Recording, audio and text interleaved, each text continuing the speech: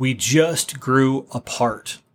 That is something that I've been hearing as a justification as to why a marriage fails, and that is what we're going to be talking about in this episode of King's Code Radio. You're listening to King's Code Radio, where we are a movement of men rising up as kings unto the King of Kings, and producing massive results in every area of life. Here is your host, Paul Cooley.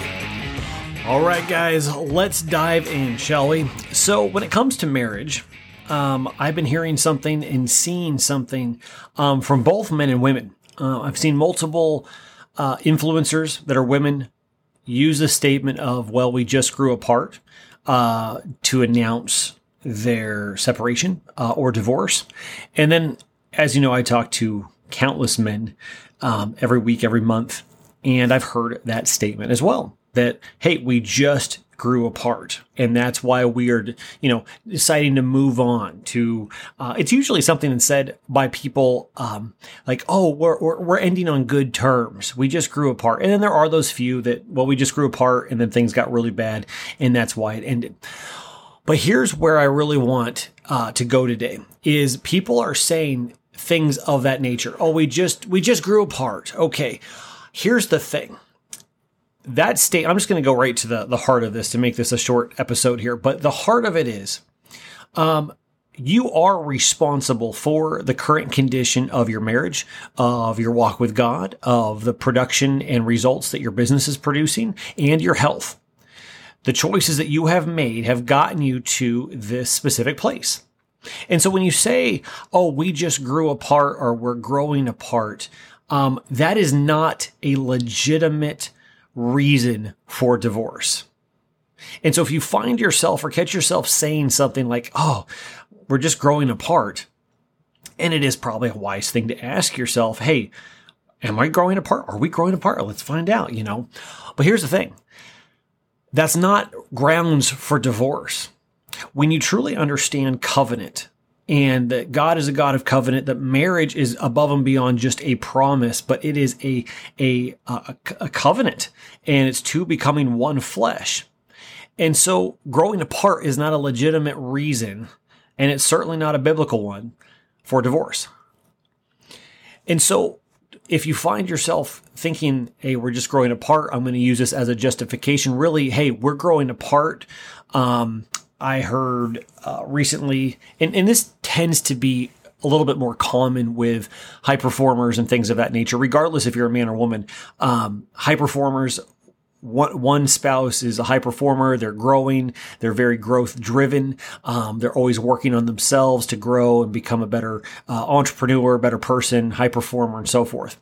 And then the other spouse is not. And so now you got two people that really is, one is growing, one is not. And I can relate to this, especially on the spiritual side, for so long in my marriage where I was growing, she was not. And that does become a very legitimate, frustrating thing. But at the same time, it's still not grounds for divorce, or it's not even a legitimate reason for divorce. And so if you find yourself being of the growth mindset, and finding yourself thinking this more, then you have to think of a few things. One, if your commitment to growth and become better is that important, then are you really growing and becoming that better of a person if you're willing to throw the other person away? See, I know people, and I know there's coaches out there, there are counselors out there, that are, quote, air quotes, helping people. And they're putting a spin on it to justify their own divorce and own pains and hurts that were never addressed. And that's a very scary thing, because if you're really all about growth, then you should grow enough to actually be concerned with the person that you're one with. Now, before you get mad at me, I completely understand that chances are you have experienced the ramifications of stupid decisions on your part as well as your wife's part. I totally get that. And I talk to guys, whether it's from addictions, affairs, from either side, but painful things that have taken place. And yet the majority of guys I talk to are still willing to fight for their marriage. But if you're going to have a commitment to growth, then have a commitment to grow together. And if you're in a spot in your marriage where your wife is not left, maybe she's emotionally checked out but not physically left, then it makes it a little bit easier to really start to change where your focus is. And so, and if you're listening to this and you are married and things aren't necessarily horrible, but they're not necessarily great either, then pay extra attention to this, because now is a time of really making growth a commitment in the marriage. I don't know why so many settle for bad marriages. I think the culture really reinforces that in a lot of minds, where hey, this is normal. This is, doesn't get much better than this. And that's why the grass is always greener on the other side and so forth. But here's ultimately what it is. When you get a vision, and we walk all the men that come through our programs through this, when you get a vision, and more importantly, and more specifically, when God gives you a vision of what your marriage is supposed to look like, now you got something to aim towards. And yes, it can be a frustrating thing. And yes, there are going to be times where you have to just lift your spouse up in prayer and wait on the Lord for God to move in their life. There are those times. But there's also times where it's time to actually start communicating and making an effort to deposit into your marriage like you never have before, to fight for your marriage like you never have before, to communicate in your marriage like you never have before. Because when you understand the weight and responsibility of a marriage covenant, and then you tie that to the vision that God's given you of what the marriage is supposed to look like, it's a pretty heavy duty thing. And so now all of a sudden, the importance of all of it becomes heightened and more intense as well. Where now it is time to make sure I do not allow the enemy to creep into my marriage. I got to make sure that communication, that date nights, that connection, intimacy, all of that is taking place. And not from a legalistic standpoint and not from a check it off the to-do list standpoint, but literally to be from a place of love as the man, and a man rising up as a king unto the King of Kings, to really say, I am going to put in the work in myself to better communicate. I'm going to sharpen those skill sets to make my wife feel loved, but to make a commitment to not only just grow, but to grow together. And to understand that you are in a covenant and you are in this together, that you are one. And so wanting harm for your spouse is like punching yourself in the face, and it's stupid. But if you don't see that it's stupid, chances are there's a lot of hurt and a lot of pain that's blinding you from that. And I speak from experience. But when you hand those things over to the Lord, like all the men going through our program, they do, and the Lord heals those areas of their heart, now they're able to see things so much more clearly.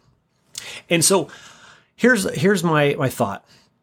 If you feel like the gap is growing bigger between you and your wife, what are you going to do today to change that? What are you going to do this week to start to close that gap? And what hurts and pains are you allowing?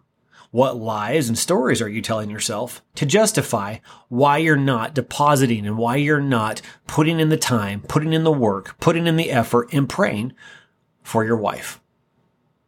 If you can't answer those questions, then I really strongly encourage you guys, if you can't answer those questions, take that as a warning sign that you need some backup, that you need some help. And if you don't know who to turn to or where to turn to, then I want to invite you, jump on a call with me and we can discuss it further. We've got different trainings from Win Back Your Wife Summit at winbackyourwife.com. We've got some other free webinars at kings-code.com, or you can find out more at thekingscode.com. But I encourage you guys, jump on a call with me and we can work that out and really come up with what the next best step is for you in your current condition. But first and foremost, I think it takes, the first step is ultimately taking responsibility. Understanding, yes, it takes two to tango, but taking responsibility for your actions or lack thereof in how you are going to start to close the gap and start growing together. And a big, big part of it comes down to communication and praying for your spouse. So guys, food for thought. I appreciate you, and I want you to have the best marriage. I want you to have the best life and the best business and everything that God has called you to as you continue to rise up as a king unto the King of Kings. Until next time, guys, God bless. All right, guys, I hope that was a little bit of a wake-up call. If you're allowing gaps in your marriage and even in your own relationship with God, don't allow it. Work on closing those gaps. To find out more, guys, check us out, thekingscode.com. Look forward to talking with you guys soon. God bless.